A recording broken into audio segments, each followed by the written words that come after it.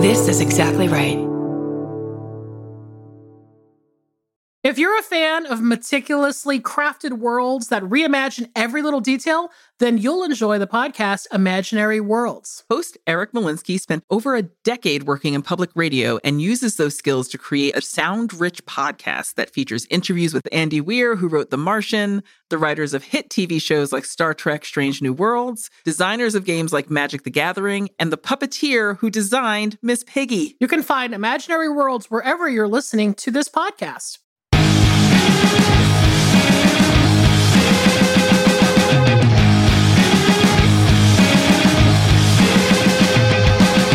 Hey everybody, welcome to another episode of I Saw What You Did. My name is Millie DeCherico. I'm Danielle Henderson.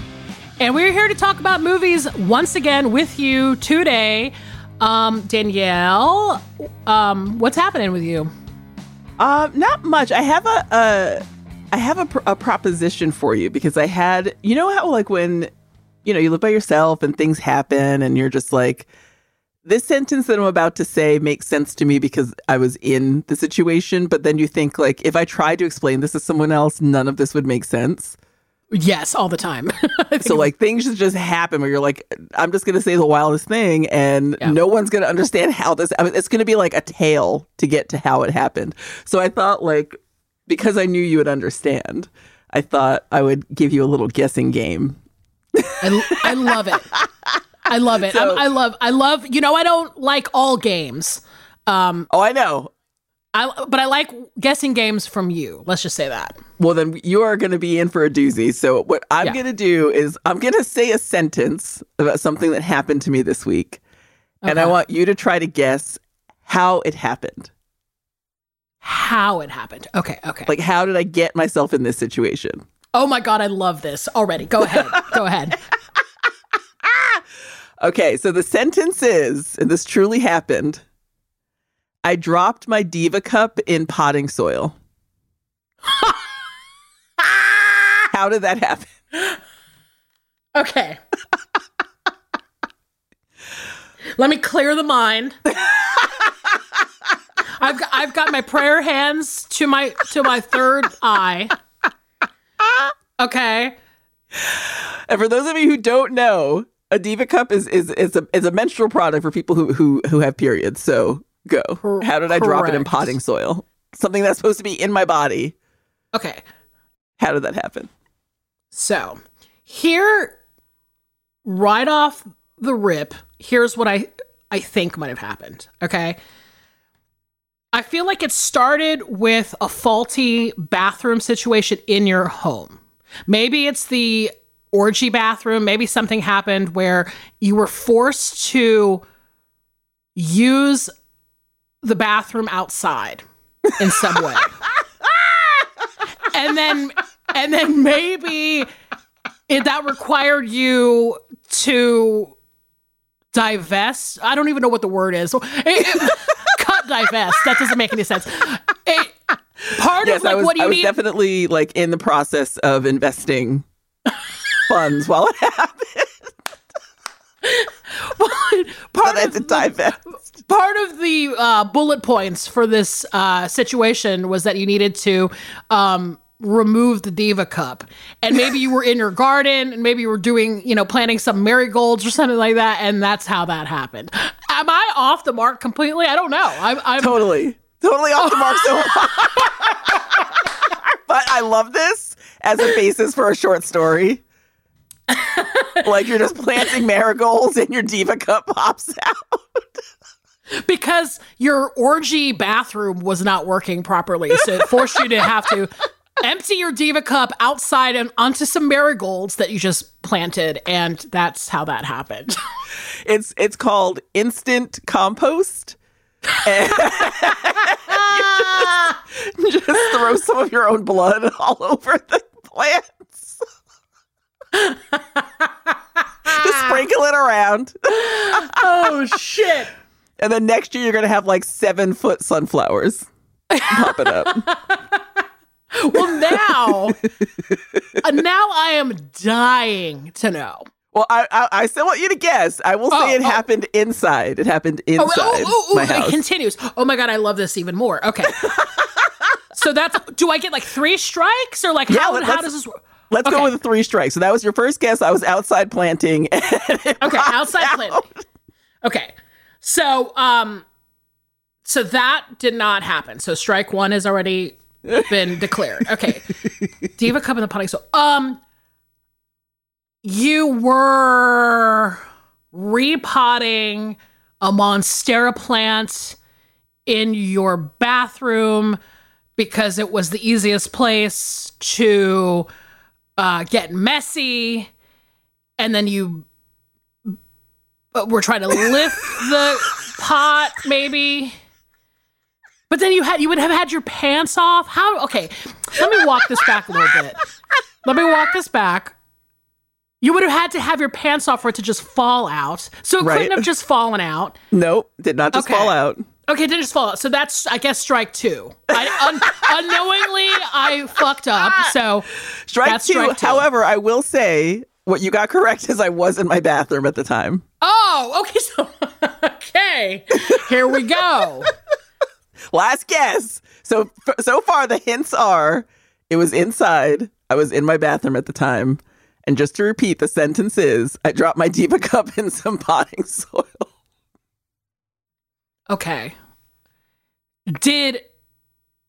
Okay. Were you in the bathtub and the sewer got backed up and it caused like a potting soil flood, like in The Shining or something?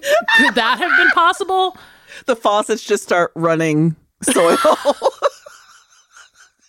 Because my house is absolutely haunted. So it's not completely off the mark that could have happened. Okay, yeah, I mean, I was trying to base all of this in some kind of reality. So yeah, I'm assuming it's not that, though. It wasn't, you weren't in the tub. Okay.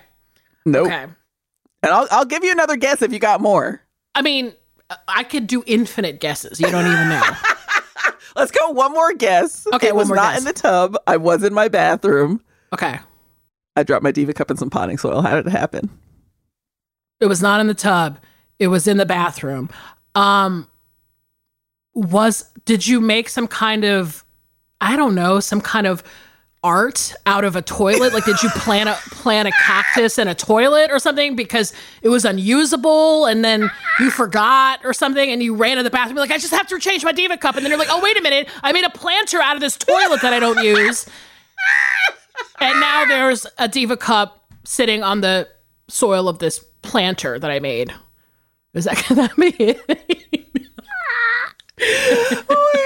Oh God, I want to pee my pants.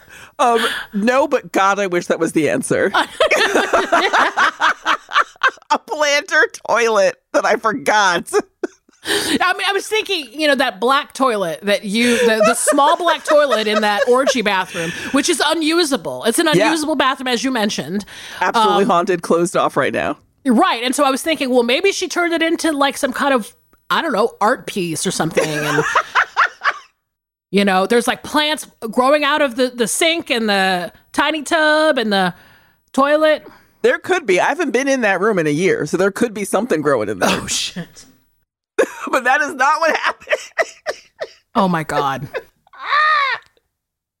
My mind is racing with what this could be. Well, I'm going to give you some relief. I'm going to tell you what happened. Oh, my God. I'm dying to know. So, DivaCups have to be cleaned. Right? Yes. So you take them out, you clean them. And for some people, it's a whole process. I will say that I was in my bathroom, which is still haunted, but I have to use it. Yeah.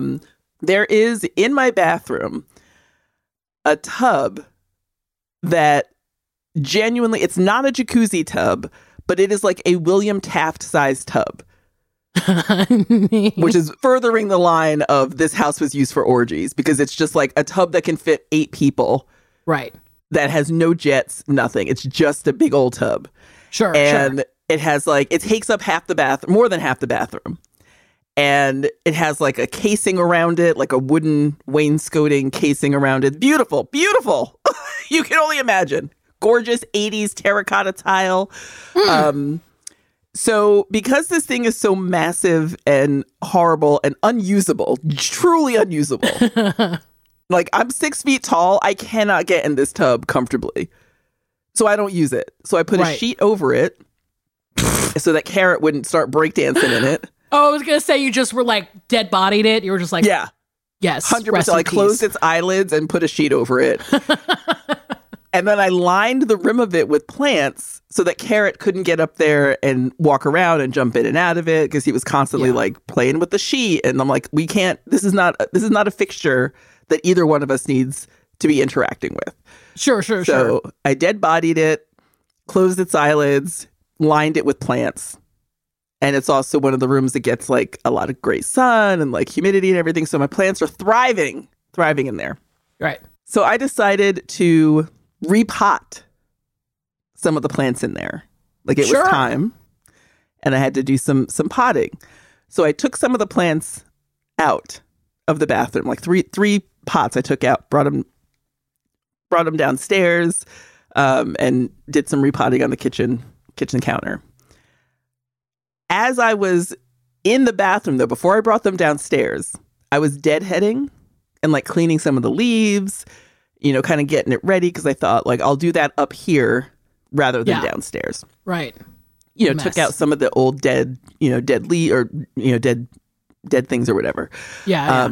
Which caused some of the soil to then spill over onto the tub casing, like the wooden. The wooden coffin for this incredible tub. Yes, sure. So there was just loose soil on the edge. Okay. Repotted, left the plants downstairs in the kitchen window to kind of get recalibrated. Repotted them. Yeah. Watered them, cleaned them up, left them to get some sunshine downstairs. So the next day, I'm upstairs cleaning out my DivaCup, and I dropped it in the soil around the edge of the tub that was resting there. Okay, so I might need you to back up. I need you to probably back up a slight scotch. And because I will actually listen, I'm going to ask you this question and I don't want you to think I'm some like weird Catholic girl that doesn't. Too late. Like too late. Fair enough. I have never used a DivaCup. Right. Because most people haven't. I want to present steaks. Do you know what I'm saying? Like, yes. So explain, if you will, how this DivaCup works, because it's actually like it's like inside of your body. Yes. Am I correct about that? It is. Okay. It is a silicone cup that you have to fold like origami, throw it up in you. Yes. Then it works with suction, so you have to like twist it to get a seal. It doesn't hurt at all. It's actually very comfortable, and I wish I'd had this when I was younger. Okay. It is extremely comfortable. Sure. But, you just twist it a little bit, and it just kind of like, latches on in. So there's a seal, nothing leaks. It's like ready to just collect all your fluids. It's like a little bowl. Yeah. That's like collecting things. Exactly. Okay. Exactly. And that's why it needs to be removed. Yes. And cleaned. And clean. Okay. Is this often? Like, oh, yeah. Okay. Like every time you take it out. Well, I will say this. Every time you take it out, you should be washing it before you put it back in. Okay. And then at the end of your cycle, you should be boiling it. I use also I let it sit in hydrogen peroxide for a couple of days, take off stains and stuff. Like you should be doing a full cleaning extravaganza when your period's done. Right. Okay, good information. And this is because, and a DivaCup is like, it's good for the environment because you're not using, any kind of like waste products and stuff. And so, exactly. And if you keep it clean, it lasts for years. If you keep it clean, it lasts forever. Right. So what I'm asking now is that like you were in the process of cleaning it when this. Okay. I was cleaning it in between insertion removal. In the sink. Sure. Squeezed a little too hard. And it popped out of my hand and onto the tub. And right into like a pile of fucking potting soil. And I was like, this is a sentence that makes no sense outside of the boundaries of this room. But when you live alone and shit happens like that, You can't just not, like, I can't just leave that hanging there. That's a great sentence. I dropped my DivaCup in some potting soil. So you're telling me it was kind of like a screwball comedy moment where it shot across the room and it just landed in soil, basically. 100%. Like, slipped right out of my hand. Soapy, too soapy, slipped out of my hand, landed in potting soil. And then I'm faced with, do I do the full end of cycle cleaning where I would boil it and put the peroxide? Like, I can't just wipe it off and put it back in after it's been in actual dirt. Like, I'm gross, but I'm not that gross. So that's what I had to do. I had to do the full cycle cleaning before I could use it again. Wow. But then I'm looking around my room at my bathroom at my life, and I'm like, this is my life now, where this is a possibility. This sentence is a possibility because I'm basically camping in my own house for the past year. Including the dirt. Including the dirt. Exists outside. Just dirt from me repotting a fucking plant, a snake plant, just hanging out on the edge of this tub. I hadn't had time to clean it up yet. Listen, I mean, my immediate thought was like, thank God it wasn't like toxic waste or something. Like it didn't fly onto the Toxic Avengers house or something. It was dirt, which is not great, but it did require you to do the hardcore cleaning, the spring cleaning. The spring cleaning, the extra steps. And trust me, I have in the past dropped a DivaCup in a public toilet, and you just got to let that shit go. Okay. That's just sign of the cross, goodbye. Like, I will possibly fish it out enough to throw it away so I don't ruin the plumbing of this building. But I cannot use that again. There's no amount of boiling that makes me put that back in my body. See, okay. I'm theoretically completely on board with a DivaCup. Like, I'm very much like, I want to save the planet. I believe in reduce, reuse, recycle, and this kind of stuff. Like, I'm not even grossed out by the idea that people have to rinse it in a public space. Right? That's it. I've never seen it personally, but I'm not. If I did, I wouldn't care. I'd be like, of course. Like, this is what it means. But for me, I think that is truly a fear.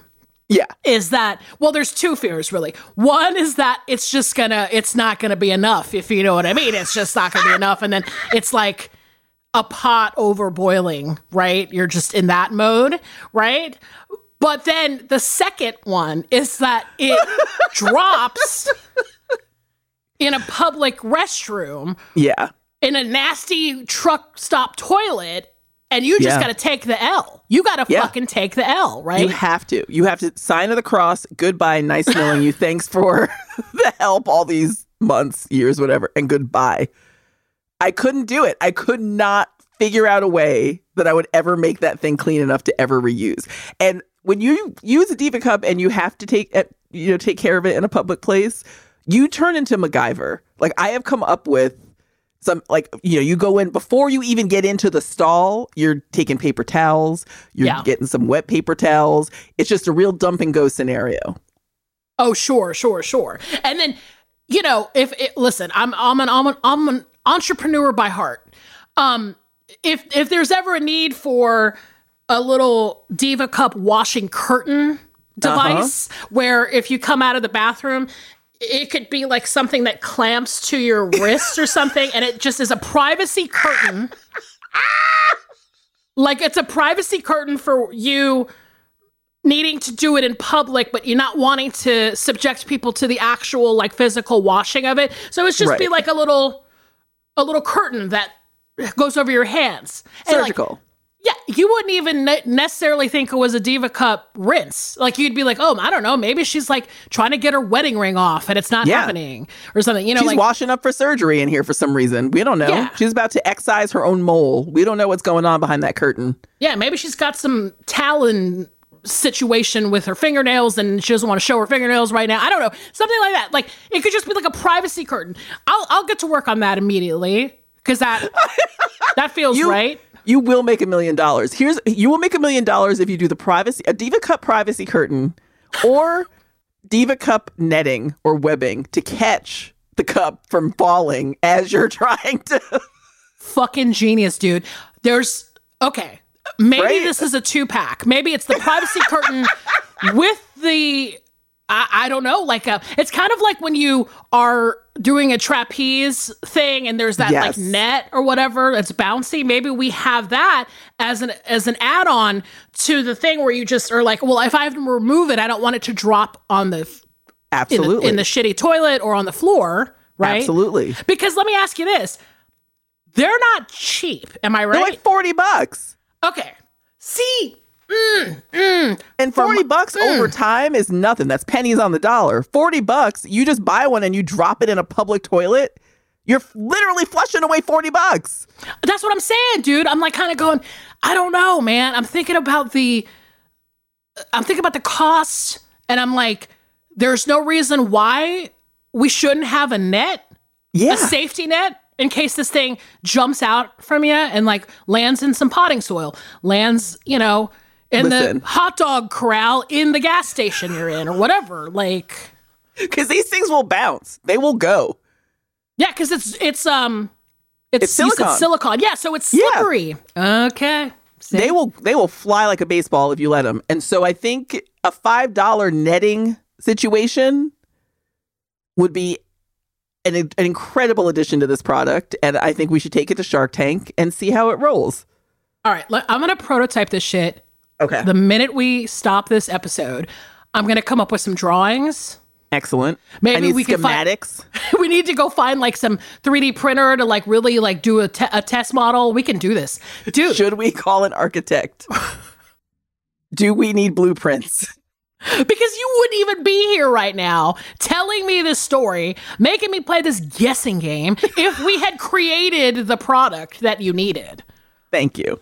So thank you. Just give me a netting. Just give us something to prevent the catastrophe that is always awaiting when you try to do this in a public place or in your own bathroom when there's too much. I don't know. People have kids with food all over the place. Like, things just pop up in your own fucking house. Your kid comes into your fucking bathroom with a Go-Gurt, leaves it on the countertop, the sink, and then you drop your DivaCup in it. Like, there are many scenarios where I think a curtain or a netting could be beneficial. And look, not for nothing. Another thing that I'm going to need a mock-up of is this damn house of yours. I need you to send me. I want it to look like the board from Clue, where it's just like laid out. Like, what is this section of the house? Oh, this is the haunted bathroom with the DivaCup in the sheet tub. This is my, I want to know like where Chauncey and his family used to live. Like, I want to know about the bats. I want to know about just lay it out for me. And it'd be like a board, like a Clue board where I'm like, I'm in the orgy bathroom with the revolver. That's what I'm doing this weekend. While you're doing the netting and curtain schematics, I'm going to be doing a full layout of the house. And I will take video and text it to you, but you really should come see it. I had a friend come visit last week, and she was like, when you talk about your house, it doesn't really hit home how big this place is and how wild this place is. Yeah. And I'm like, yeah, because it cannot be contained in a simple paragraph how insane my house is. Listen, we've talked about this. We love drawings, Yes. We've had a couple of our listeners send us drawings. Like, somebody sent us a drawing of Carrot once, and it was like a little comic where Carrot was in an adventure. I fucking loved that thing. And I'm like, listen, we love art. And if you are making art, and send it to us, we'll look at it. It would be so fun. But I feel like at this point, you and I need to be drawing out these things. Like, we got to get in on the action. We got, like, even in like therapy, like even if it's just therapy, to draw a picture of this DivaCup flying across a bathroom into some fucking dirt. Like, it could be useful. And I definitely want a layout of the house. Like, completely. Immediately. Oh, it's coming. It's happening, and we will be on Shark Tank within the year. We're getting everyone involved in this. It is going to be incredible. And my house will continue to terrify and amaze. And, I hope I just get I hope I get to find a decent contractor soon who can help me renovate this space so I can stop saying sentences like I dropped my DivaCup in some potting soil. That would ultimately be the goal for me, is that I no longer have to live like I'm in the haunted mansion. Absolutely. But if that's not going to happen, then we can at least make money off of it. I mean, which one of the sharks do you think would invest? I mean, I kind of think it would be Lori, just because she's so like QVC. She's always like, anytime there's like some product, she's all in. But I kind of wish it was Mark Cuban. If Mark Cuban funded a DivaCup privacy washing curtain, I would be fucking thrilled. It would rock my world. I personally think he would walk off the stage and run screaming from this idea. I want to think he's cooler than that. But I've seen that man turn down like baby products because he's like, I don't get it. Ain't part of my world, yo. I can't be your fucking shark. I think he would be out instantly and would absolutely convey that by leaving the state in the middle of filming. He would just get in his jet and fly the fuck away. But if it were Mark Cuban, I think we could go places with it. He likes to diversify. You never know.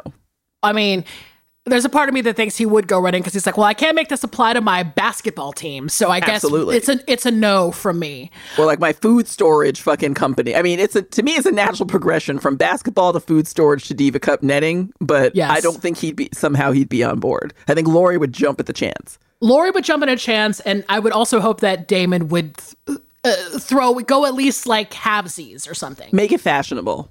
Yes, exactly. But you know what? I think we're on the way to creating a very, very useful product, not just for you, but for everybody. And we're going to be millionaires so fast. Once we can figure this out, we will take it to the market, and the market will sing. I'm excited. I got weekend plans now. I'm psyched. In the meantime, watch that DivaCup. You do the full spring clean, the end of the cycle spring clean. Get 2 hands on that bad boy, Wear gloves? Gardening gloves. Get some grippy gloves, maybe. Remember those gloves you gave me when you dropped off your cacti? When you were moving to Florida and you had me house sit your plants, and Millie dropped off her plants, and she's like, all right, these are stingers, like they'll get you. So she dropped off these dope ass gloves and a pair of tongs and was like, here's how you gotta move these fucking things. And that's what we need equipment for the DivaCup. I'm just saying. And Millie, you are already the person who is thinking in that way of protection and safety. So I know you're the girl. You're the new shark. You're the shark for me. Thank you. And thank you for saying that. I'm pleased as punch to be your girl. But I'm also writing a short story about this immediately. Fuck, dude. Thank you for playing my guessing game. Duh. I love it. And listen, if this becomes a regular seg, I'm on board. I'm on board anytime. Oh, I got a notebook full of this shit. Oh my God. Let's do it. Holy shit.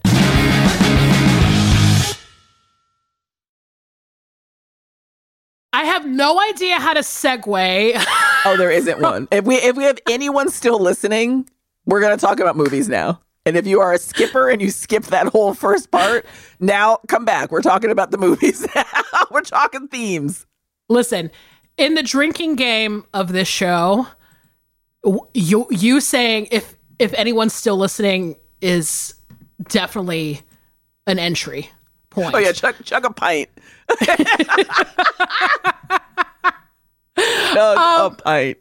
So this theme this week, okay, this is something that this is your passion project, and I am dying to know like how you came about it and like what it is. So let's talk about it. What is the theme for this week? Our theme this week is bare minimum romance. Absolutely correct. And let's talk about it. Tell me what inspired this. So I think it just came from a place where having watched a ton of rom-coms in my life, having watched, just kind of watching films and looking at how relationships develop on films and if they're realistic or not, or if they're funny or heartfelt. And then just kind of eventually getting to a point a few months ago where I was watching a couple of things and, back to back. And I was like, there's a lot of the bare fucking minimum happening here that people are blowing up to be the most romantic shit on the planet. And I think it has fucked us for generations. I think the movie I'm going to talk about definitely fucked people for generations. Oh, of course. And it really pisses me off that, like, the way that we talk about romance in film is, in a broad way, is often done with the bare fucking minimum of effort. So, like, if a dude has been a horrible beast throughout the whole film, and then at the end he comes back and he's like, bought you a fucking daffodil, and then people are like, let's get married, let's melt, oh my god, this is the best fucking relationship of all time. And I'm like, really? We're falling for this shit just because he decided to not be a fucking monster for one day? Yes.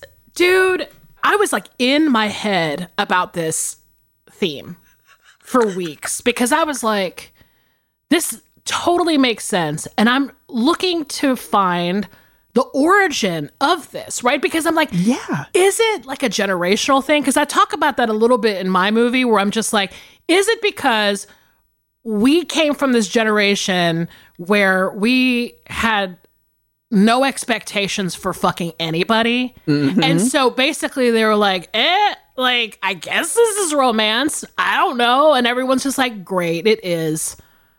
Like, we accepted so little because we weren't expecting anything. Like, there's no, like, yes, we're just extremely realistic and I guess maybe negative at a certain point. We're like, well, these people are pieces of shit, and we can't do anything about it. So I guess we'll find something to grab onto. Right, and that is what also made me think of it as I'm watching things like Love is Blind or like these weird reality shows. I've never watched a Bachelor or Bachelorette, but like the bare fucking minimum is happening on these shows all the time. Yeah. And people are like entranced. And I think part of it is like, is it that the question that I have, I should say, is that it makes me wonder, is it how we were raised to have no expectations? Is it something that develops over time? Is it jadedness? Is it realistic? Yeah. Is romance kind of no longer the kind of, the sweeping orchestral fucking thing it used to be? Because I think bare minimum romance also happens in a lot of older films where it's like, here's this dude, he's been treating you like shit and living out in the wilderness and like fucking ran over your dog and fucking buried your mom alive, but he also built you this house. And you're like, what the fuck, dude? Like, in the 40s and 50s, this shit was happening all the time, where at the end of the movie, every single person could have said, well, I guess you're fine. And that was the end of it. Yeah, I mean, listen, this spills onto the classic movie fuckboy concept, because it's like, fuck, we would watch a movie like The Heiress, which was a 40s movie, and it's like, oh, here's this woman who's totally in love with this guy, and he has done nothing. For her. Like, he's not, he just was hot and showed up and maybe has a little bit of panache because he went to Europe or some shit. Like, what is that? What is that? So this bare minimum romance has been happening for a long ass time. We've built an entire subgenre on it in film, and it just made me think, like, what are some good examples of that? Yeah. And I gotta be honest with you, your movie, woo, this is gonna be real interesting because everybody loves your movie. But it hits different. As you get older, doesn't it? As I'm discovering. Because I've seen my film a lot. Yeah. And it hits different. And your film, I have so much to say about your film. Dude, I knew you would. I was telling you before, I was telling you before we press record, like, in this weird way, I feel like we're doing, like, I don't know, we kind of have swapped films in a weird way. Like, I expected you to pick a movie like this just because I know that, this movie was of our generations, but also like, you know, a British writer and a British book. And so I was thinking, oh, wow, this is like a Danielle movie. Yeah. And I don't know, but I'm glad that we did it this way, because then we get to both talk about these films, which are like very different. Absolutely. But might cross paths. I think this theme brings them together. And I think the reason I did pick my movie is that my movie has had people in a fucking headlock since it came out. Oh, absolutely. And it made me wonder, like, why? Like, go back and look at this movie again and consider what is actually happening here. Yeah. I have gone through the ringer with your film for sure. I'll be sure to talk about it. Like, I went from like thinking it was lame to really liking it, like surrendering to the vibe and really liking it, and then going, okay, now that I'm in my mid 40s, what is this movie to me? So I cannot wait for this week. Let's get into it. You're going first, so let's jump the fuck in. I've got like 7 hours worth of shit to say about your movie. First and foremost being, before you even get introduced and get into it, your movie stars a person who might be the spokesperson for Bare Minimum Romance. Oh my God. 100%. Let's do it. We are going to get so much hate mail this episode. I cannot wait. Look, I clearly have nothing else to do. I'm coming up with DivaCup netting in my free time. All these, what are they called? Sacred cows? Is that what they're called? Oh, yeah. We're killing them all. We're slicing their throats. We're entering our 3rd year of this podcast with take no prisoners attitude. Take no fucking prisoners. Okay, so my film for the theme of Bare Minimum Romance was a movie from the year 2000. It was written by DiVincentis, Steve Pink, John Cusack, and Scott Rosenberg, based on a book by Nick Hornby, directed by Stephen Frears. It's called High Fidelity. What came first, the music or the misery? And they do not play the Elvis Costello song at all. Yes, they do not, which a big miss, if I'm honest. A big miss. I mean, we've already just said it. I mean, this is going to be such a whale of a movie to talk about. To just put this in perspective, okay? So in the year 2000, I was in my early 20s.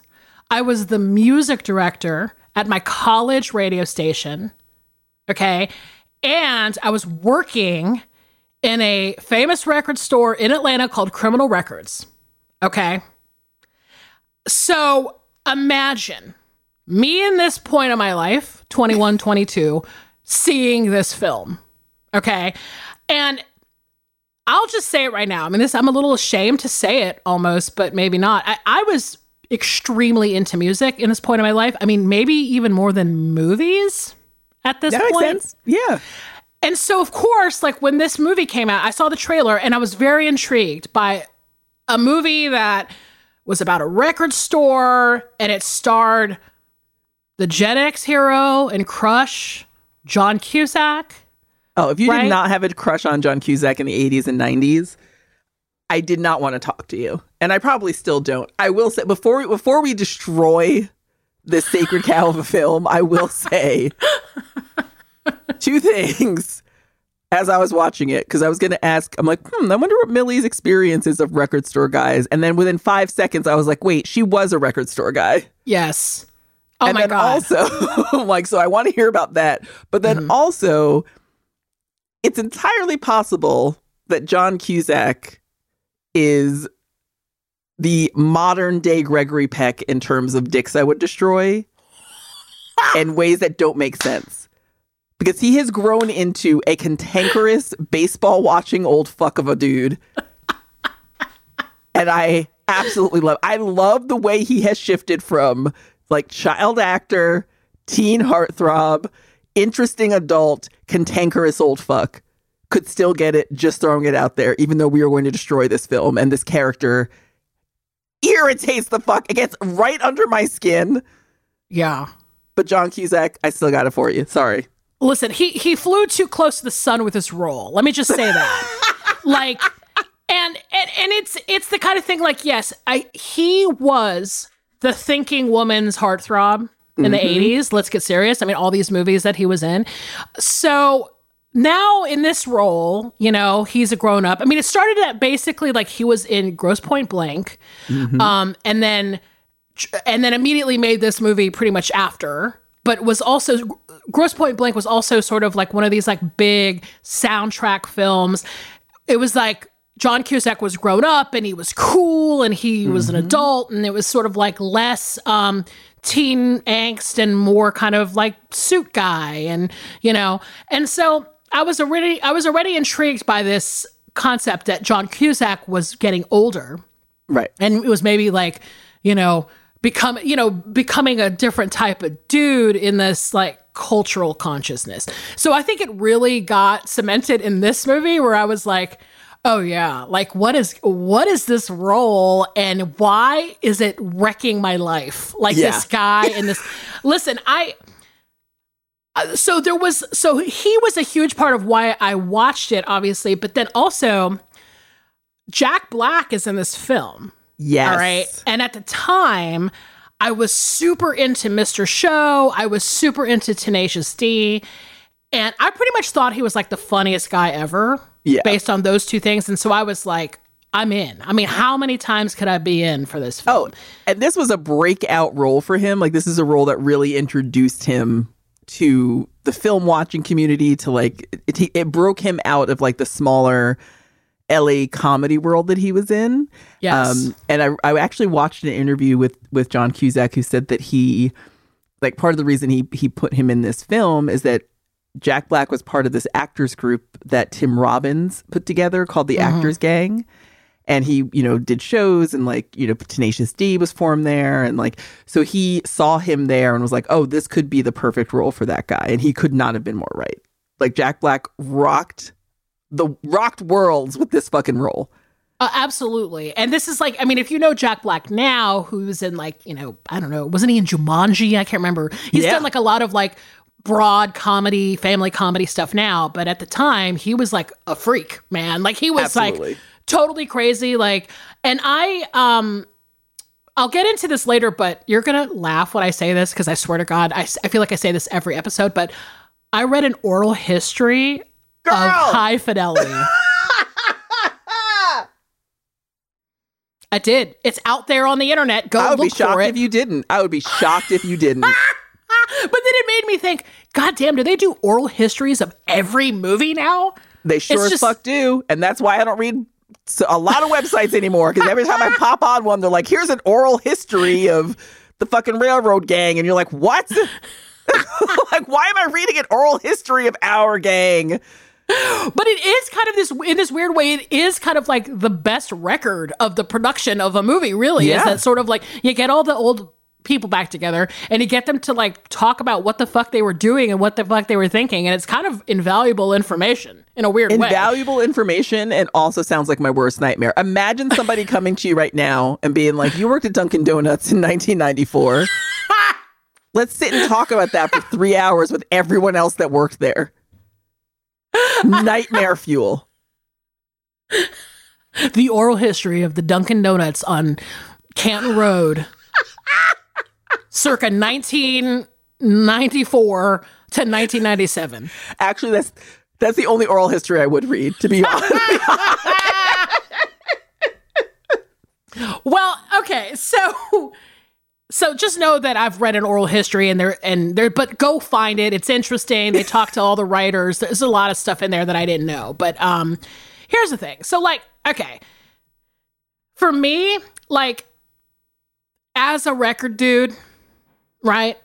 You would see these types of kind of like commercial studio movies once in a while about a scene, you know, and they have great soundtracks and shit, and they're just always so corny, and they just miss the mark, right? And as like a cool person, you're like, I fucking hate these movies, right? Mm-hmm. Like, to this day, we've been on record for this, I cannot watch Empire Records. I just can't. It's Absolutely. So painfully bad to me, right? But to my surprise, I actually thought High Fidelity was pretty good when it came to like all of this cultural stuff, right? I mean, absolutely. Yes, it was a movie about a guy and his girlfriend breaking up, right? Which we'll talk about in a second, obviously. But what I really loved about it at the time was that it was about music snobs and record store culture and making mixtapes. And it was filled with these like archetypes of people that I knew in my life. Right? Yes. And I actually went and read the Roger Ebert review of this because I was interested to figure out, like, you know, he's a Chicago guy. I kind of wanted to hear his thoughts on it. And he said something, and I'll quote him here, that really hit me because I think it's the exact reason why I have watched this movie so much, why I have loved this movie. And he said that he recognized everyone in it. And the quote is that they're more casual about romance than most movie characters, maybe because most movies are simple-minded and pretend it's earth-shakingly important whether this boy and girl mate forever, when a lot of young romance is just window shopping and role-playing, and everyone knows it. You break up, you sigh, you move on. And he talks, and that's end of the quote. But then he talks in this review about how this is a movie for people who know a lot about minutia, like people who know a lot about things, whether you, so if you work in a kitchen, if you work in a bookstore, if you work like in any niche kind of like employment, you recognize these people. And that has always hit hard to me, that I thought they did that so well in this movie. Yes, 100%. And listen, at this time, I mean, listen, I was working in college radio and I worked at a record store. Pretty much everyone I knew was someone that basically loved records more than people. Mm-hmm. Right? And then they had all these kind of weird rules for their lives that was kind of based on that. Yeah. Right? And listen, when it comes down to it, I knew like 5 dudes who were just like Dick. Like, I'm telling you, like, right down to the record bag, across the body, the fucking Bell and Sebastian tapes. And they were all, I swear to God, I knew like at least 4 or 5 of them. They were all shaved head, fucking Ian MacKaye looking dudes. Yes. Soft-spoken, diminutive, like indie pop guys. I just knew so many guys like him. Todd Louiso as Dick is fucking inspired. Oh my God. Like, they picked that guy off the street and put him in this movie. Like, to this day, I'm like, I don't know if any movie has nailed an archetype as well. Completely I'm just trying to think of like a pure character. I'm like, they fucking created this character, and he's the most real motherfucker I think I've ever met in my life. Like, I've just not known a movie to have done that as well. Oh, completely. And this is, and the book, like the Nick Hornby book, even though it's set in the UK and they kind of have a different type of music that they're obsessed with. Like in the book, I think they're really obsessed with like the blues and Wilson Pickett and like, you know, kind of, but then it translates so well to Chicago because of that archetype and because of that dude and those dudes. It just translates so well. I could not agree with you more.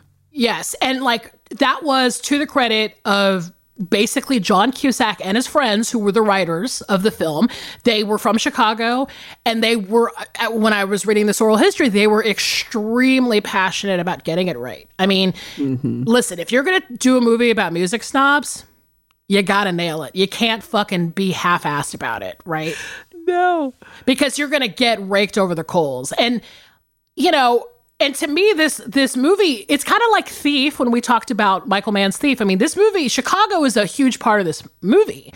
And like, they filmed it there, and they reference like the Biograph Theater and lounge acts. And then they also had like the participation of like Drag City Records and like Steve Albini from Shellac and Big Black. And so it's kind of like all these Chicago people were involved, and they filmed it there. And then it was just sort of like at this moment in time in the late 90s, early 2000s, where like indie rock was like a huge thing, and it was, the music industry was more or less still intact. Napster was kind of right around the corner. So it was like, it was a huge scene.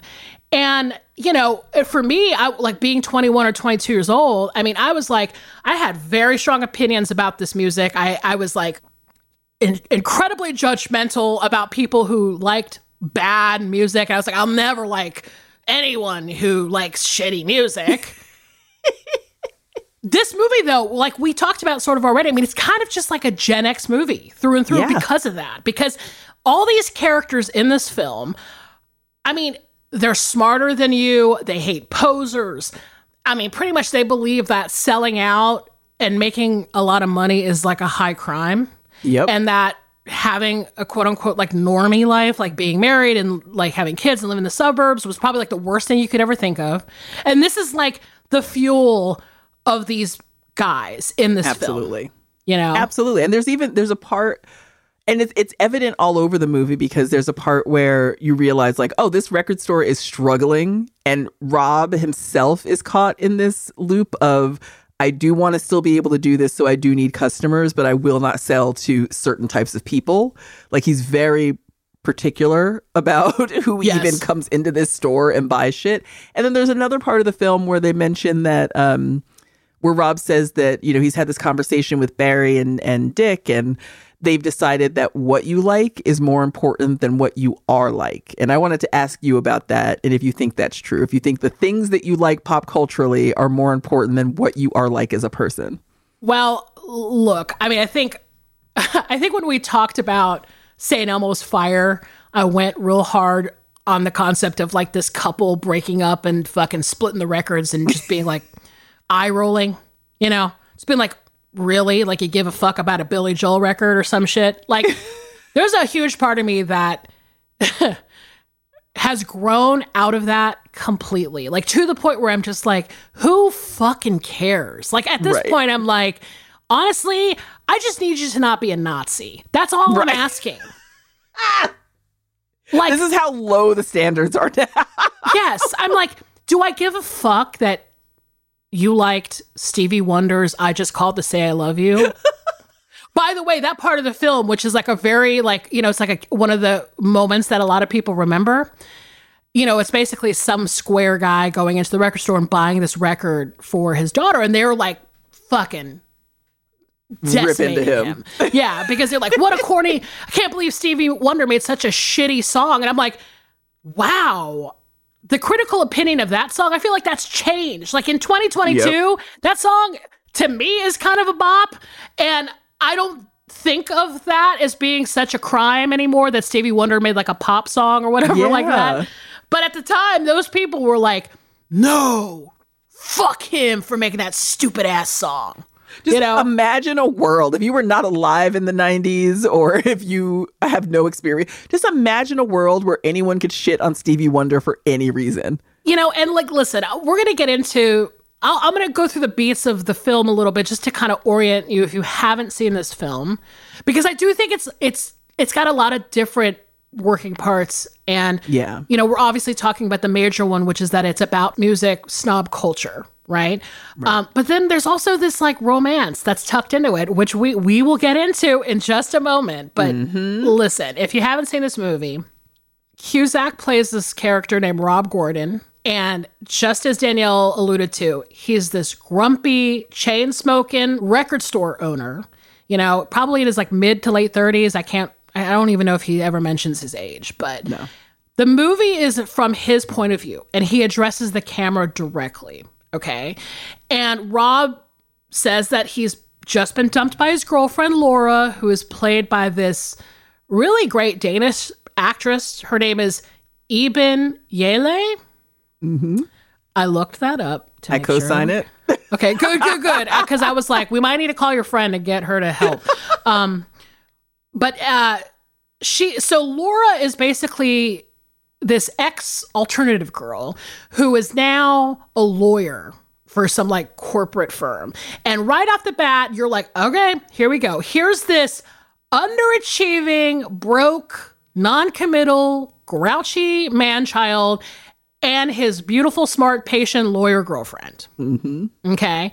We have seen this so many times before.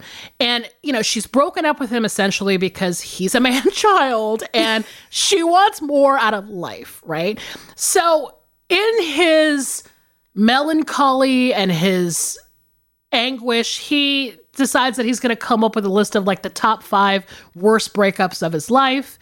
And the top 5 thing is like a running thing in the movie. You know, obviously it's a part of kind of what record store guys do, is come up with top 5 lists of things. And so it comes up a lot. And so, and this is just like the movie Old Boyfriends, like we discussed, on the very first Baby Girl, What Did You Do an episode? Because Rob decides that he's going to go on this quest to like meet up with these women on his list and find out why they dumped him. Okay. And in between this, Rob is basically sulking around town, and then he's managing his 2 employees of this record store that he owns. There's Dick, played by Todd Louisa, and then Barry, who's played by Jack Black, and they're my favorite characters in the movie. We just talked about it. Like, they're very relatable, and they're just complete polar opposites. And so watching them interact is fucking fun as shit, right? Absolutely. My other favorite character is Liz, who is like Rob and Laura's friend. She's kind of like a third-party observer in this breakup. And she's played by Joan Cusack, who is obviously John Cusack's sister. And it's so cool to see them act together, by the way. And I always love it. Yeah, we've talked about her many times in the podcast. She's a hero. She's a hero to us. We got to get her on. We got to get Joan Cusack on this fucking pod. Does she do podcasts? Oh my God. We love her. We love her so much. And in this film especially, it's like, you either need a friend like Liz or you have to be a friend like Liz. Like, those are your aspirational points. Yes. When she's yelling at him for being a dick, it's such a joy. I'm just like, I could listen to her scream at him forever. She's so great. And she's awesome. So, and like through the course of the film, you know, Rob is like meeting up with these old girlfriends, and there are people like Catherine Zeta-Jones and Lily Taylor and Joelle Carter, who, by the way, Eva Crowder for Justified fans, right? So, and there's like a ton of great cameos in the film. As you mentioned before, Tim Robbins is in this movie, and he plays the dreaded Ian, who is this like weird new age guy that Laura starts to date after they break up. And he's such a stupid idiot. I fucking love him. He's such a fucking prick. I mean, just like the ponytail and the rings and everything. And he's just like, he's into conflict resolution. He's just so dumb and awesome and funny. And also, we got to talk about this because I need to know your opinion on this character. But Lisa Bonet makes a cameo in this film. Okay. And she's playing this like singer-songwriter named Marie LaSalle. And Rob ends up having this like one-night stand with her. Okay. And I have always had thoughts about this character. Okay. I think now, in like at this moment in time, I feel like I understand it a little more. But back when I watched this movie, I was like, no fucking way this is happening. I was like on both sides. Like, she would not sleep with him and he would not sleep with her. And they address it in the film where he's like, how does a guy like me become like the number one lover man in his postal code? And this scene now in present day rocks me to my core a little bit, because there's a point where they meet at a bar and they've met before, like at her show, and that scene is hilarious in its own right, because Rob's like, why did you tell her about the record store? And Barry's like, oh, I didn't know it was like a secret. But that's like so indicative of who this guy is, where it's like he has a record store, he's talking to a musician, and he's so afraid of selling out that he does not want anyone to even know that. But they have this connective night where they're all at the bar and talking, and this is where that whole conversation of what you like is more important than what you are like comes into play. But right before he mentions that they had sex, he says, and you see him talking to her, and he says, I invented a sketch of a decent, sensitive guy because I was in the position to do so, and it rocks me to my fucking core. Oh, yeah. That is dark as fuck. Like, when I watched it again, I was like, wow, dude. Like, what a psycho. Yeah.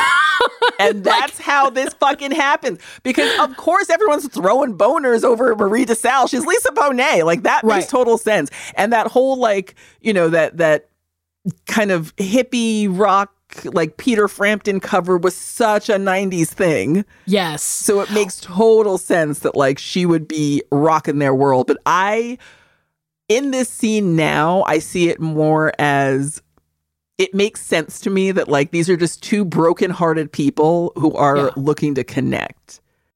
Right. Yeah. And at the time, I remember thinking the music snob activated in me, where I thought, first of all, she is too beautiful to sleep with this schlub. I truly thought that. I was like, there's no way she's going for this fucking grump. She's like this ethereal beauty. There's no way. But he was lying about who he was the whole time. Right. But then though, okay, so here's the thing. This is the benefit of reading on oral history. I'm just saying.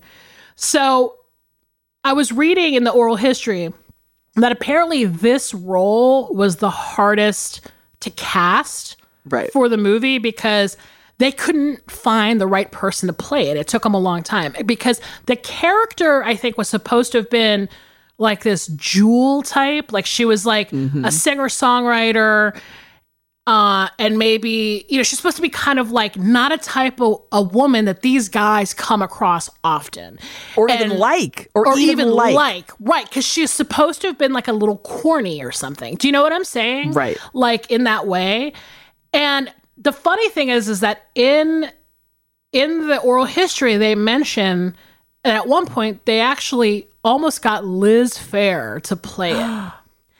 Which, for me, would have been fucking amazing to see her in this movie just because she's from Chicago and she's so fucking awesome and part of this whole indie rock scene at this time. But I think that from what I read, they were saying that like it just would have been off because she's almost like too cool.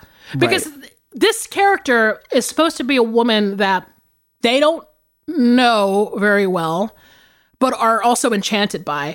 And that he's supposed to just have a fling with someone, right? And I'm thinking if you put Liz Phair in there, she's so cool and so hot that he just like falls in love with her and forgets Laura and the movie's over. Do you know what I mean? Like exactly. And the only reason it doesn't happen with Lisa Bonet, I think, with this Marie DeSalle character, is that she is too hands off. She is too much like, nah, this ain't happening. Yes, 100%. I feel like he's just the type of guy. I mean, look at his past girlfriends, right? You think about the Catherine Zeta-Jones character. He's been known to follow the rabbit that's just so different from him and just better than him and more, I don't know. Like his whole thing with the Catherine Zeta-Jones character was that she's just like this magnanimous, like, social creature. And she's like so different from him. And that's kind of like what I think would happen for him was that if she hadn't said to him, hey, we're just fucking here, no ties, he would have probably got sprung and then chased her around town, right? Absolutely. And this role was so hard for them to cast because I was too young and also I'm not an actor and nobody knows who I was. You would have taken him to your loft and you would have really like put both hands on that high ass and been like, oh, we're having actual sex. Nobody told you? We're going to have actual sex in this scene. Very unprofessional, but that's what's happening. No intimacy coordinator needed. No. Just leave us alone. An actual lawsuit will be pending after this because of what I'm about to do. Well, so anyway, I had very complicated thoughts about the Lisa Bonet character still. But anyway, at the time, it felt I needed an opinion on it. Do you see what I'm saying? I had to have an opinion on it. Well, because it comes out of nowhere. And I think that's kind of the feeling they were going for, is that like these snobs never expected to be enchanted by a woman who sings Peter Frampton covers. Right. And so that does come out of nowhere in a way that feels right and good and true. But it was kind of like the first time we'd seen Lisa Bonet in a while. Oh, that was the huge thing for me, was that I was just like, holy shit, like she's back. She looks incredible. Why is she with this Right. Like, you need to go to Lenny Kravitz's house. Like, why are you messing around with this guy? You need to let love rule. Get the fuck out of there. Oh my God. Exactly. Well, and like, listen, I mean, despite this film being about like these like little nuances, right? This movie is ultimately about this relationship between Rob and Laura. And like, I'm going to tell you right now, I'm 22 years older, watching this film now. I'm actually very depressed by their relationship. Thank you. Like, this is going to be a spoiler, okay? And so if you don't want to know, fast forward a few seconds, but listen. They eventually get back together, and it all just feels very bleak to me. Yeah. Well, this is where the bare minimum romance comes in for me, and two crucial points. One being Laura's dad dies, and after the funeral, she asks Rob to have sex with her just so she can feel something else, and then she says to him, "I'm too tired to not be with you anymore." Yes. That is bleak shit, where she's like, I'm just emotionally exhausted and wrung out. Because she's also been moving out of this apartment in like excruciating increments. Yeah. Which keeps her in the story, but also just drives me crazy. Yeah. I mean. And so it's like bare minimum, where she's like, I'm literally too tired to fight being with you. And then he later proposes to her in the same vein, where he's like, I feel like it's the right thing to do. I don't know. I just feel like I like being with you more than I like being with other people. And obviously being alone is not an option. I'm like, that is crazy to me too, which is like another thing that darks me out about this movie, is that she's just like, man, I'm just really tired. I guess I'm just going to go back to this boyfriend that I fucking don't even like half the time. And he did all this terrible shit to me. Oh my God. That scene is, again, Joan Cusack, the GOAT. That scene where Laura's running down like, here's all the terrible things Rob did to me, and this is coming from his perspective, where he finally realizes that he is an asshole. Right. He sleeps with somebody else while she's pregnant, which causes her to get an abortion. Then he borrows $4,000 from her, and then he tells her he's kind of sort of looking for somebody else because their relationship is stale. Yes. And guess what? They don't address any of that shit after they get back together. They got real issues, and they're just like, I guess we're just bored and tired of trying to not be together, so let's just be together. And it's so depressing. It's dark. Listen, I mean, it's kind of like what I said in the intro to the theme, is that like, it's a very meh kind of thing for them to get back together. And I don't know if that's because it's realer that way, or if it's, I mean, because obviously this movie is patently Gen X, and I'm thinking, is this because of the kind of wants and desires of our generation, where we just like, we're simply too tired to not advocate for ourselves or something? I'm like, what the fuck are we talking about? We're so exhausted by the world. Also, this is a movie that was written by 4 men. Sure. And I think that they did a good job of like digging into this insecure male archetype. Like they really did a good job of that across the characters. And I think they did an okay job with the women too. Yeah. Like they didn't feel unreal to me in any way.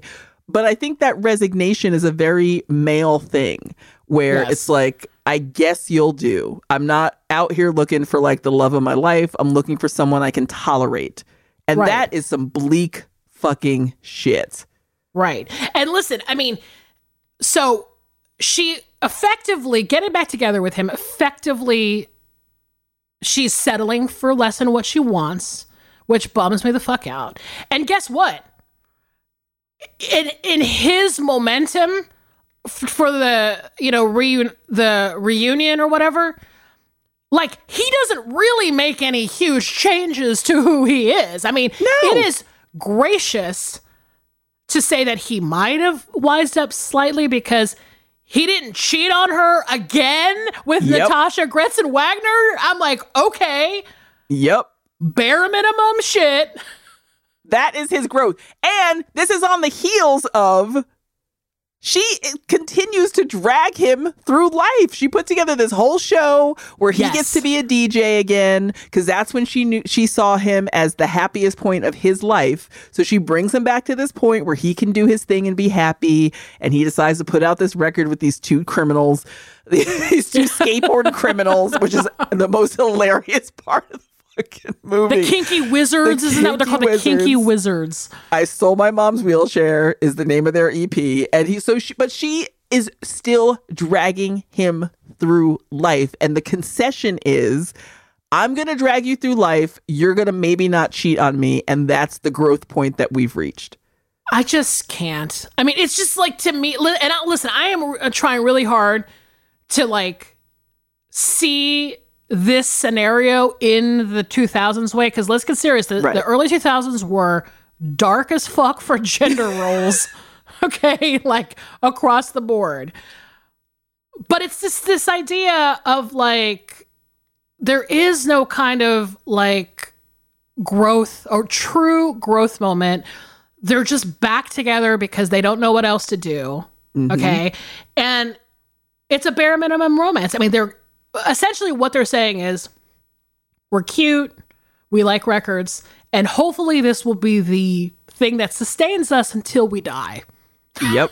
And I'm just like, wow, that is not much. That is not much. And a counterpoint, just because I do like this movie and I do come back to it again and again. Sure. And I see different things in it as I grow in age, as we have discussed intensely on this show, of course. Yeah. And I think that there is a moment where Rob is talking about the top 5 things he misses about Laura. And you get a little peek into his humanity in that moment, that like, oh, he does consider her as a person beyond the boundaries of like, we both like records and dancing and this will be enough to sustain us. But he never expresses it to her. Well, and he doesn't even simply say, you put up with my shit. Yeah. You know, it's like, oh, you've got grace and you're funny and you rub your feet together in bed. But what about like, and you put up with my shit. Like, you know, I know that I'm not like the most polished dude ever. And, you know, I've got like stupid opinions about records. And thank you for like being understanding about that and just being like, you know, I don't know, like you try to make me my best and that is wonderful. Like there's just not even that moment where I'm like... Yes. You know, but listen, we're just dissecting this component of the film. For me, it doesn't take away from my enjoyment of this film. Like, absolutely. I have seen this movie so many fucking times. And like I said, you know, despite this like part of the movie about the relationship, like the rest of the movie is so like, it made me remember, like when I watched it again, I was like, nostalgia just flooding back. It made me miss record stores, which I feel like that shit's kind of out the window these days. And like, it's like this whole other time where, you know, you could meet people in this like third space. Like there were people hanging out at record stores, you know, shooting the shit and having opinions. And that was like the core of how I grew up and how I learned about anything, basically, is watching other people talk about movies and music in places like record stores and video stores. So it just made me miss that whole era so much. Completely. It was such a nostalgia trip for me in a great way. And also, I appreciate that I grew up in that time where it was culturally expected and okay in these circles for you to be a little more insular, to be a little more introspective, and to kind of take the time to develop a personality and develop who you are as a human being outside of, you know, kind of develop who you are as a human being and then go try to find your people, instead of what I see now is kind of the other way around, which is like, I will make my personality fit into any and all social situations because, you know, I'd rather do that than spend a minute with myself. Yeah. Yeah. It's so true. But hey, also like it was great to fucking chop it up about the bare minimum romance of these two Gen X folks. If you haven't seen the movie in a long time and you watch it, I would love to hear opinions about it. If you want to email us. Yeah. But yeah, this for me was it. Like when you brought up the theme, I was like, yep, this is the movie we're watching. So and it's such a great conceit too, like this notion of going, because we've all done it in some way, like going back over your old relationships to, you know, to kind of see how, you know, kind of just to make some connective tissue between like the present and the past, and you know, kind of it makes sense. Like I like the conceit of this movie. Yeah. But it's a real motherfuck to watch at all these different decades of my life now. And now that I'm dead inside, kind of just being like, I don't know if this is good. Like, they're just so resigned to being together, and they try to bring it back to this place of love and expansion, but I'm not sure if they ever get there. And I don't know if it's because I'm, again, dead inside, or because that's just the way that this film has presented itself, as bare minimum romance. Yeah. Well, and good to know that there's another person on the destroyed dick list. It's a small list. It's a small list, and it's a surprising list. It's a surprising list. Every entry will be stranger than the last. No one is out here in 2022 saying anything about destroying John Cusack's dick. I will take that for you. We salute you, girl. We salute you. He might be your dream guy. He's truly a cantankerous old fuck who watches baseball and yells at politicians. Like, he might be your dream dude. I mean, I didn't say he wouldn't be. I'm very aware of how enticing all of those things are. And I say cantankerous old fuck with the highest estimation. Yes. That is what I aspire to. If I'm not yelling at someone outside of my house and waving a cane in 20 years, I've done something wrong. 100%. 100%. Well, my movie, look. I'm rubbing my hands together.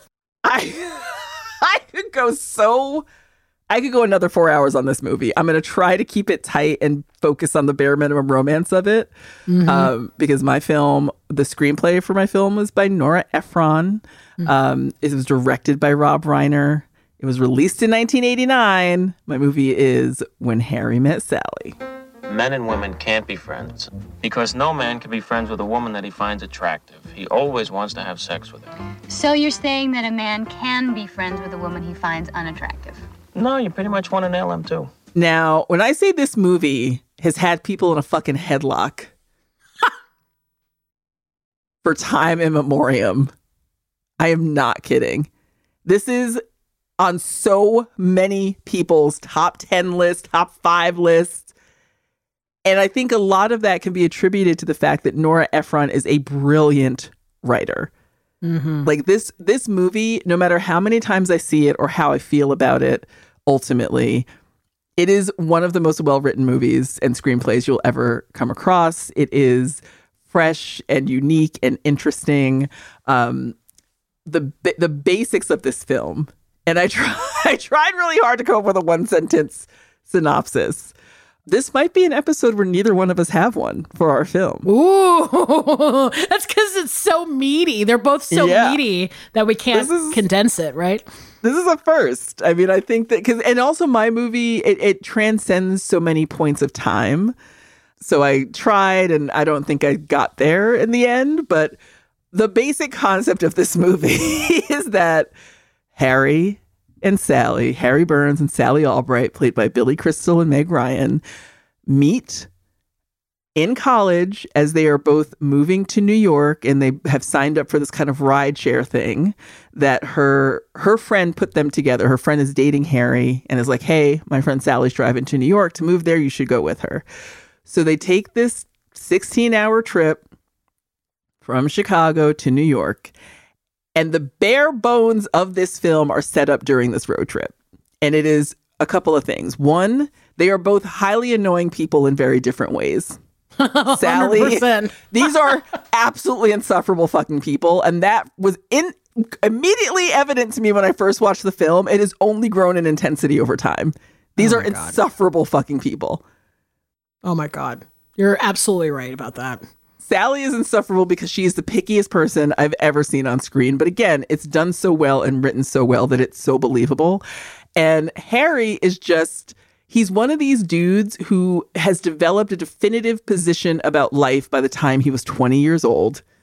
And I cannot stand it. So this road trip is basically him saying to Sally, what becomes the crux of the film, which is that men and women cannot simply be friends. And when I tell you that an entire generation of fucking people base their romantic lives around that concept, I am not kidding. I think that is the reason that divorce rates skyrocketed during the 80s and 90s, because people saw this and it had never occurred to them that could even be a theoretical concept that they could apply to their own lives. Yeah. But he has this, to me, what is a bullshit statement about men and women being unable to be friends that becomes the cornerstone of their relationship. And what I love about the movie is you're following them as they kind of jump through time, and they don't get along during this road trip. They get to New York, they shake hands, they kind of go their separate ways and don't see each other for another 5 years. And then when they do finally catch up, it's like, you know, Sally hated him and was like, thank God he didn't recognize me. Then they're on the same plane together and he does recognize her because of her picky ordering of a Bloody Mary. Oh. And so they have this kind of back and forth where we're following them separately for the first part of the movie. And Harry he's going to get married to this woman named Helen, played by Harley Jane Kozak. And he's you know, kind of planning, that's his life. He's going to get married. He's a political strategist or something like that. And Sally is in this long-term relationship with this guy named Joe. So when we finally reconnect with them like 5 years later, Sally and Joe have broken up. She and her friends are sitting around a lunch table talking. It is one of the funniest scenes. Carrie Fisher plays Marie, one of her best friends, and she pops out a fucking Rolodex on the table and is like, here are some guys you could date. It is absolutely hilarious. And she's in her own mess where she's like, I am dating a married man who's never going to leave his wife. I know that. And yet I'm still doing it. So it's kind of hilarious to watch these women kind of talking about how hard dating in New York is and blah, blah, blah.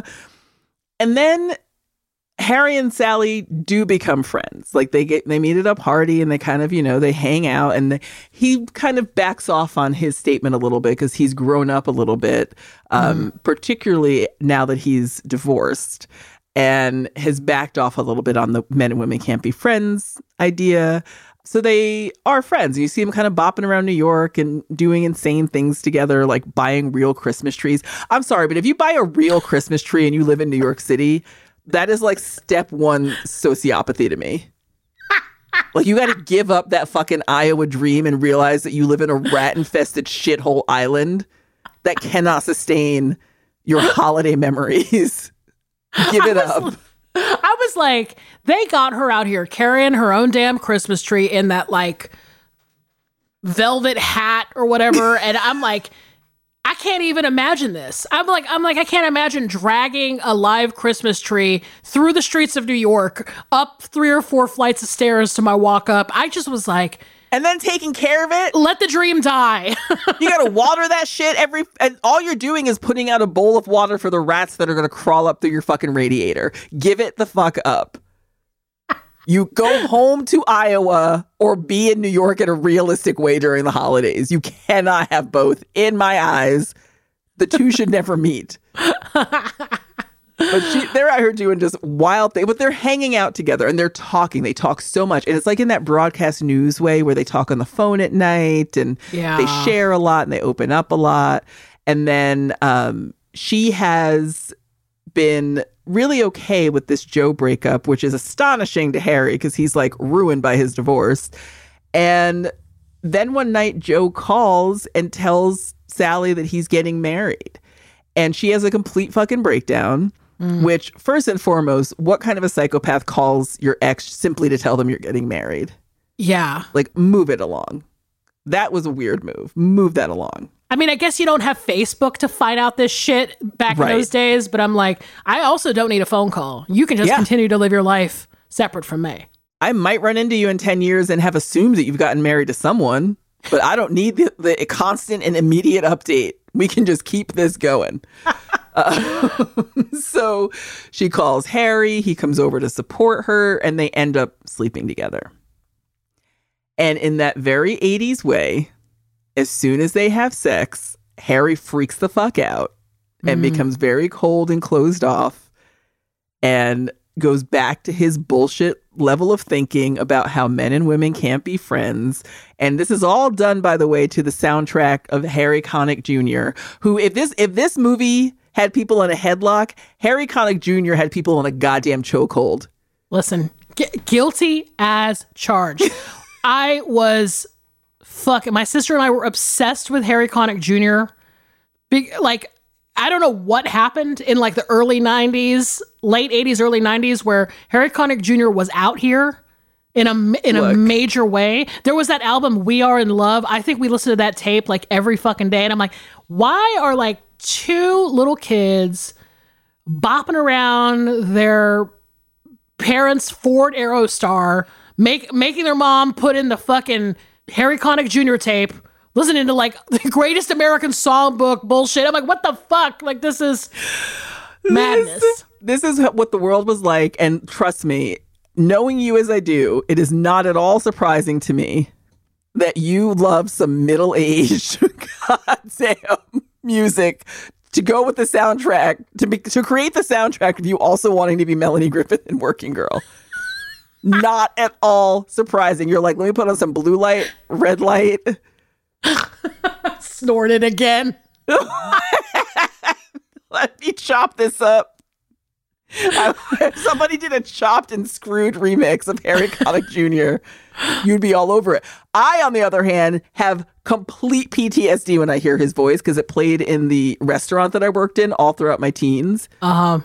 I worked in this real, like, weird, high-end sort of restaurant in town that, like, sold pine nuts by the pound. Like, it's the first time I ever figured out what a fucking pignoli nut was. And I had to cut Gruyere cheese with one of those fucking knives where you had to seesaw on it and put your full weight on it and balance it. And fucking people would get all pissed off about the chicken piccata because I didn't put enough sauce on it. I have absolute PTSD because the soundtrack to that point in my life was Harry Connick Jr.'s album 20. Yes.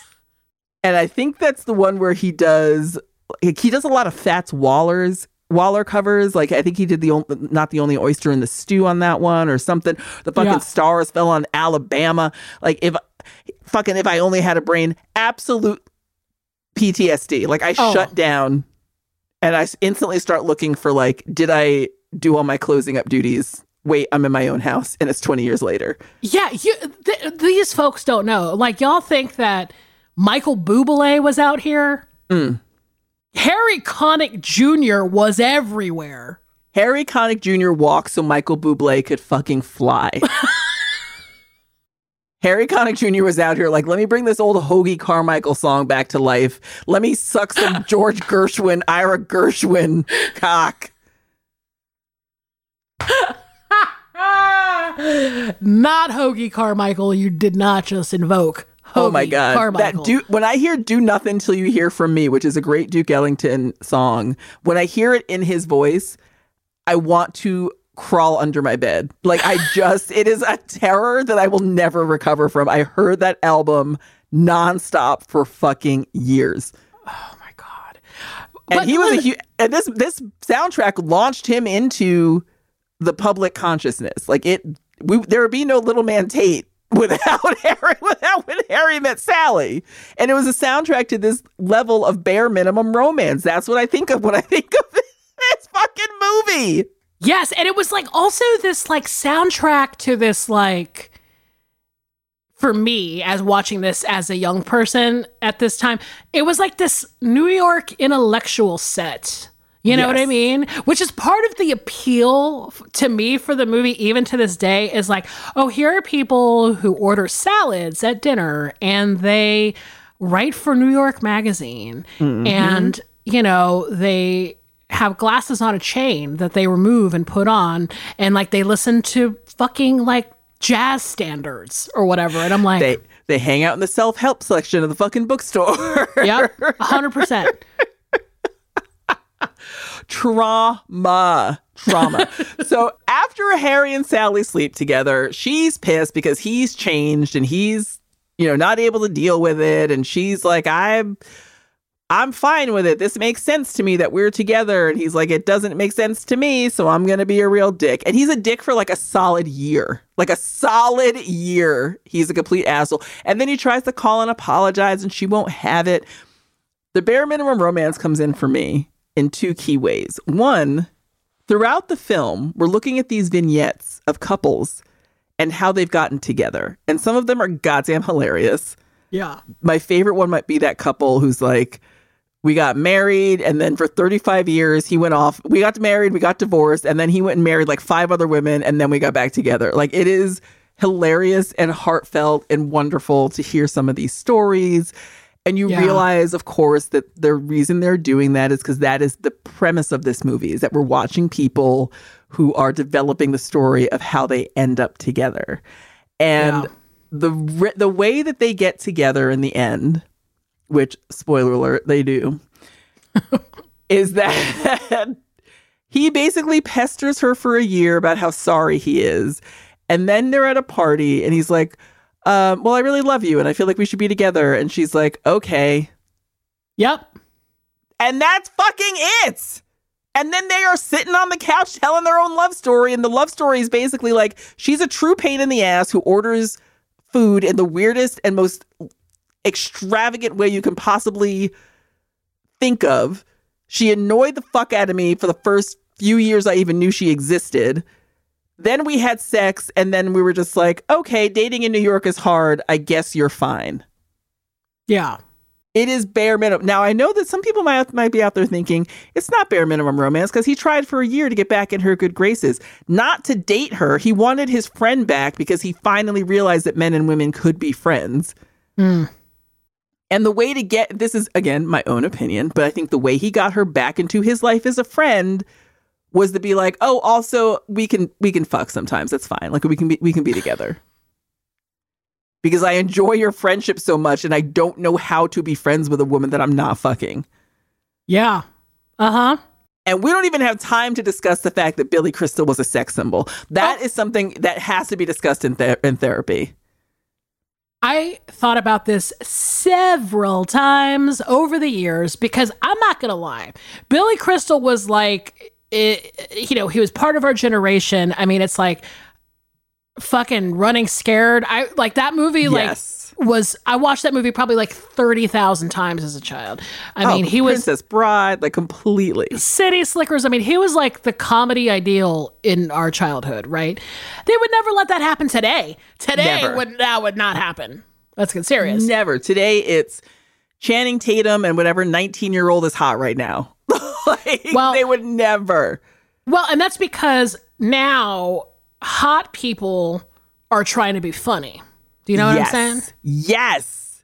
This is where we get fucked up again and again. Hot people are trying to be funny. Musicians are trying to be comedians. Like, stay in your goddamn lane. Look, this is very high fidelity opinions we're having right now, but I gotta tell you, like, in those days, in the Harry Met Sally days, like you were a comedian, and if you were ugly, you were shoehorned into the rom-com. That's how it worked. Whereas now, if you're a Hemsworth, you're also you're a romantic lead for being hot, but also because you're funny too, or try to be funny. And I'm just like, this is weird. This is weird. Exactly. And I definitely, as time goes on, the more I watch this movie, the more irritated it makes me. And I'm very curious if you agree that this is a bare minimum romance movie. Yeah, I mean, here's what I do. I think it just goes back to what the expectations for romances on screen were at this point in time, right? Yes. Like, I think we're still within the window. I mean, I don't know, like Gen X kids were probably watching this film or they knew about this film, late 80s, right? But it's this moment where I'm like, I think it was supposed to have been, like, I just feel like we're fast forwarded so far ahead where having this like kind of concept of like a bare minimum, moment between two people, I think in both these films and these eras, it was seen as romantic to be like two negative people getting together in this very unceremonious way, and they don't talk about it beyond just like, well, I guess we're just together because we're both impossible and there's nobody else that will like us, and so we'll just settle for each other. Right? That is what hits the hardest for me with this film in particular, is that it's like we're both so insufferable that we might as well be together. Right. And I don't see the development of like, I love how she does this, or I love how she does that, or she's so cute, or whatever. It's like none of that is there. She doesn't say any of that, like in terms of like, I really love how our conversations, or I really miss like, I really like the way that you make me feel, or it's just two angry, weird people who are like, we might as well. Yes. Because cheerful, earnest people were boring to watch in comedies. Like, it's like, oh, we need to find who are the underdogs here? Who are the grumpy underdogs with the weird quirks? And I want to see them get together and they barely like each other, but for some reason that makes me happy because it feels more realistic. And there's a moment where, yes, I think I was drawn towards that. Certainly as a young person, I was very much like, I want to see two fucked up grumps sort of like smash themselves together in a relationship, and then that's it. But now I feel like we're just in such a different mode, and I don't know if it's because the world's changed or like I've changed. I mean, obviously we've changed, but it's that thing of like, I don't know now. I feel like in romances, I feel like there's now more, people make more of an effort to work on themselves, maybe. Right. Theoretically. There's more discussion. Yeah. Fingers crossed. There's less of the fucking like traditional gender bullshit happening. I think that like people are more invested in their own goals and in their own selves, that they're like, well, I'm not going to fucking just settle for somebody. I might just fucking wait it out or be alone. I just feel like there's more of that conversation happening than like, so it makes you look back at movies like this where they're like, oh, they're just like getting together because they have nobody else to fucking hang out with or whatever. And you're just like, wow, that's a bummer. It's a fucking bummer. And that's the thing. Like, it's never a concept. And maybe because it's the very trope of this is a romantic comedy, but it's never even crosses anyone's mind to just be alone and, wait it out, or be alone possibly forever and still have a good life. Like, it's always centered around, you have to pick someone. It might as well be this one. Yes. And I don't think either of us two are saying that it isn't charming that somebody likes us in spite of these faults or something. Right. Like, it would be charming if the next person you date said, well, the reason why I found Danielle attractive and it made me fall in love with her is because I saw her fling a DivaCup across the room into a pile of dirt. Like, I would be like, God, that's like the sweetest thing I'd ever heard. I don't know. I just have a real problem with in these films that we've picked and in this theme and category we've created in general, that like that romance does not signify passion, and that it's almost like being passionate was uncool. I will agree with that 100%. Like unnecessary and uncool for a relationship. And I feel that more from Sally than I do Harry. Like, Harry at least made the effort to be like, hey, I actually love you. And she was just like, oh, fine. Like, it's just, but there's from both of them no passion. And same thing in High Fidelity, and same thing in a lot of films where you're like, there's a resignation that bums me the fuck out. Yes. That's, I think, what the theme is about, is a resignation of both parties in both these films that seems on the outside very romantic, but when you get down to it, is maybe a little depressing. Absolutely. And a lot of people, my movie fucked people up, especially because a lot of people think this is the greatest thing in the world could be to fall in love with someone who's your friend, who's already your friend and already in your life. And I don't know if you've ever fucked any of your friends. Huh, no comment. But I have. Once. Thankfully, we are still friends. And this was many, many years ago. Yeah. But I don't know that I believe that that's necessary to have actual romance, that you have to like know someone deeply and intensely and kind of resign yourself to dealing with them in order to have a relationship. Like, I don't think the two always have to mix. I think there's something really, like, not like you should just go to a total stranger and be like, hey, let's get together. But I think that there is something fun and cool about like discovering things about each other and then dealing with them. That feels like a more adult approach to a relationship. Yeah. But now we're in this space because of movies like this, where it's like you have to be friends with and know someone intensely, and then it'll just work out because you have a foundation. And I'm like, well, that foundation is rocky as shit, and it's not enough to build a relationship on. I don't know. I'm bothered. I'm so bothered by this fucking movie. Well, and here's the thing. There is an actual non-bare minimum romance in the film, which is the Bruno Kirby and Carrie Fisher relationship.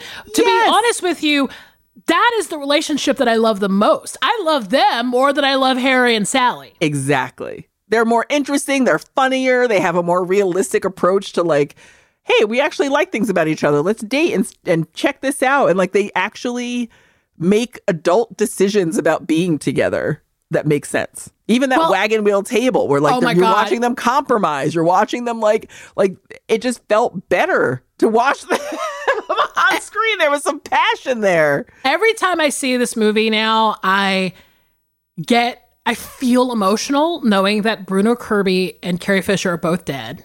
I know. I mean, it makes me so sad to think about that. And because their relationship in this movie, I think, is what I would maybe think is the ideal, is that they're both like, I love that wagon wheel coffee table part of the movie. I think a lot of people do, when she's just like, I'm never going to want that wagon wheel coffee table. Like, that to me is like so fucking funny. And I love that they both have phones like next to their beds, their own phone lines with that giant fucking headboard. And I'm like, to me, they're I think the anti-Harry and Sally, because they met, and they just like jumped into a cab together, and it was like instant romance, right? Exactly. But I don't know. So to me, I'm kind of like, well, I don't know. Like, yeah, maybe it is fun to watch these two grumps just like melt into each other after like a decade. But they never become less annoying. They become more annoying together than they do apart. Which is also bare minimum romance for me, where I'm like, you're not changing. Like, you're not having a positive effect on each other. I know. I think it's just more like who do you want? What is on your vision board? Is it this? Is it Harry and Sally's depressing shit? Or is it Bruno Kirby and Carrie Fisher's joyful marriage? Like, I don't know. Maybe back then, maybe as a young person, I liked the grumpy people, but now I kind of want a little hope. Yeah. Little hope, little passion. It's all we ask for people. Oh my goodness. Could truly talk about this all day. All day. But let's just give them the movies for next week. We will deal with our emotions in therapy. I am going to completely ignore the mail for the next like couple weeks, because I can't even imagine what kind of emails we're going to get about this searing takedown of When Harry Met Sally. Oh my God. Look, you can send me your thoughts. I don't have to read them. Get it out. Get it out of your system. I do not have to read it. Well, listen. So for next week's episode, I'm speechless. Tell them the movies. I'm speechless, but I will say it anyway. The movies for next week are January Man from 1989 and The Big Chill from 1983. If you don't guess this theme, you have truly never paid attention to a single thing I've said on this podcast. Yeah, we would be very disappointed in you if you didn't get this theme. So, oh my God, listen. I know we just said we're not reading the mail for the next couple weeks because of this episode, but if you want to email us, we're at isawwhatyoudidpod@gmail.com. And you can also follow us on our socials. We are at ISawPod on Instagram and Twitter. And I know we've been trying to help. Some people want to leave us reviews and they don't know how to do it. If you want to leave us a 5-star review, we've given you a couple of directives so far. One was just comment with St. Elmo's Fire. Instead of sending us an email about how you feel about When Harry Met Sally, leave us a 5-star review and just comment bare minimum romance. Just leave us a 5-star and say bare minimum romance. Or I want to play with you. I want to play with you. That's what Casey just put in the chat. That's what you fucking told people to write as a review. I only say this because I want to look at that page and laugh. I want to look at our reviews and laugh. So just, by God, by all means, just please make us laugh if you can't think of anything to say. But if you can also leave that. An earnest review is always appreciated. But I want to play with you. And Bare Minimum Romance will also have me rolling. Oh my God. Listen, Danielle, as always, it is not a bare minimum pleasure doing this podcast with you. It could not be more it's the antithesis of bare minimum pleasure. It's a highlight of my week and possibly my life. And I love this episode and I love chatting with you. See you all next time. Bye. Bye.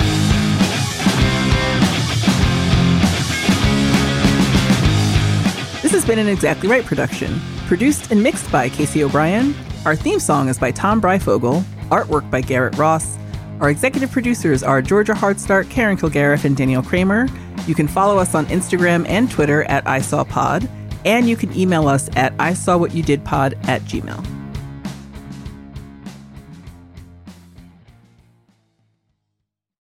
Follow I Saw What You Did on Apple Podcasts, Spotify, or wherever you like to listen so you don't miss an episode. And if you like what you hear, rate and review the show. And visit exactlyrightstore.com to purchase I Saw What You Did merch.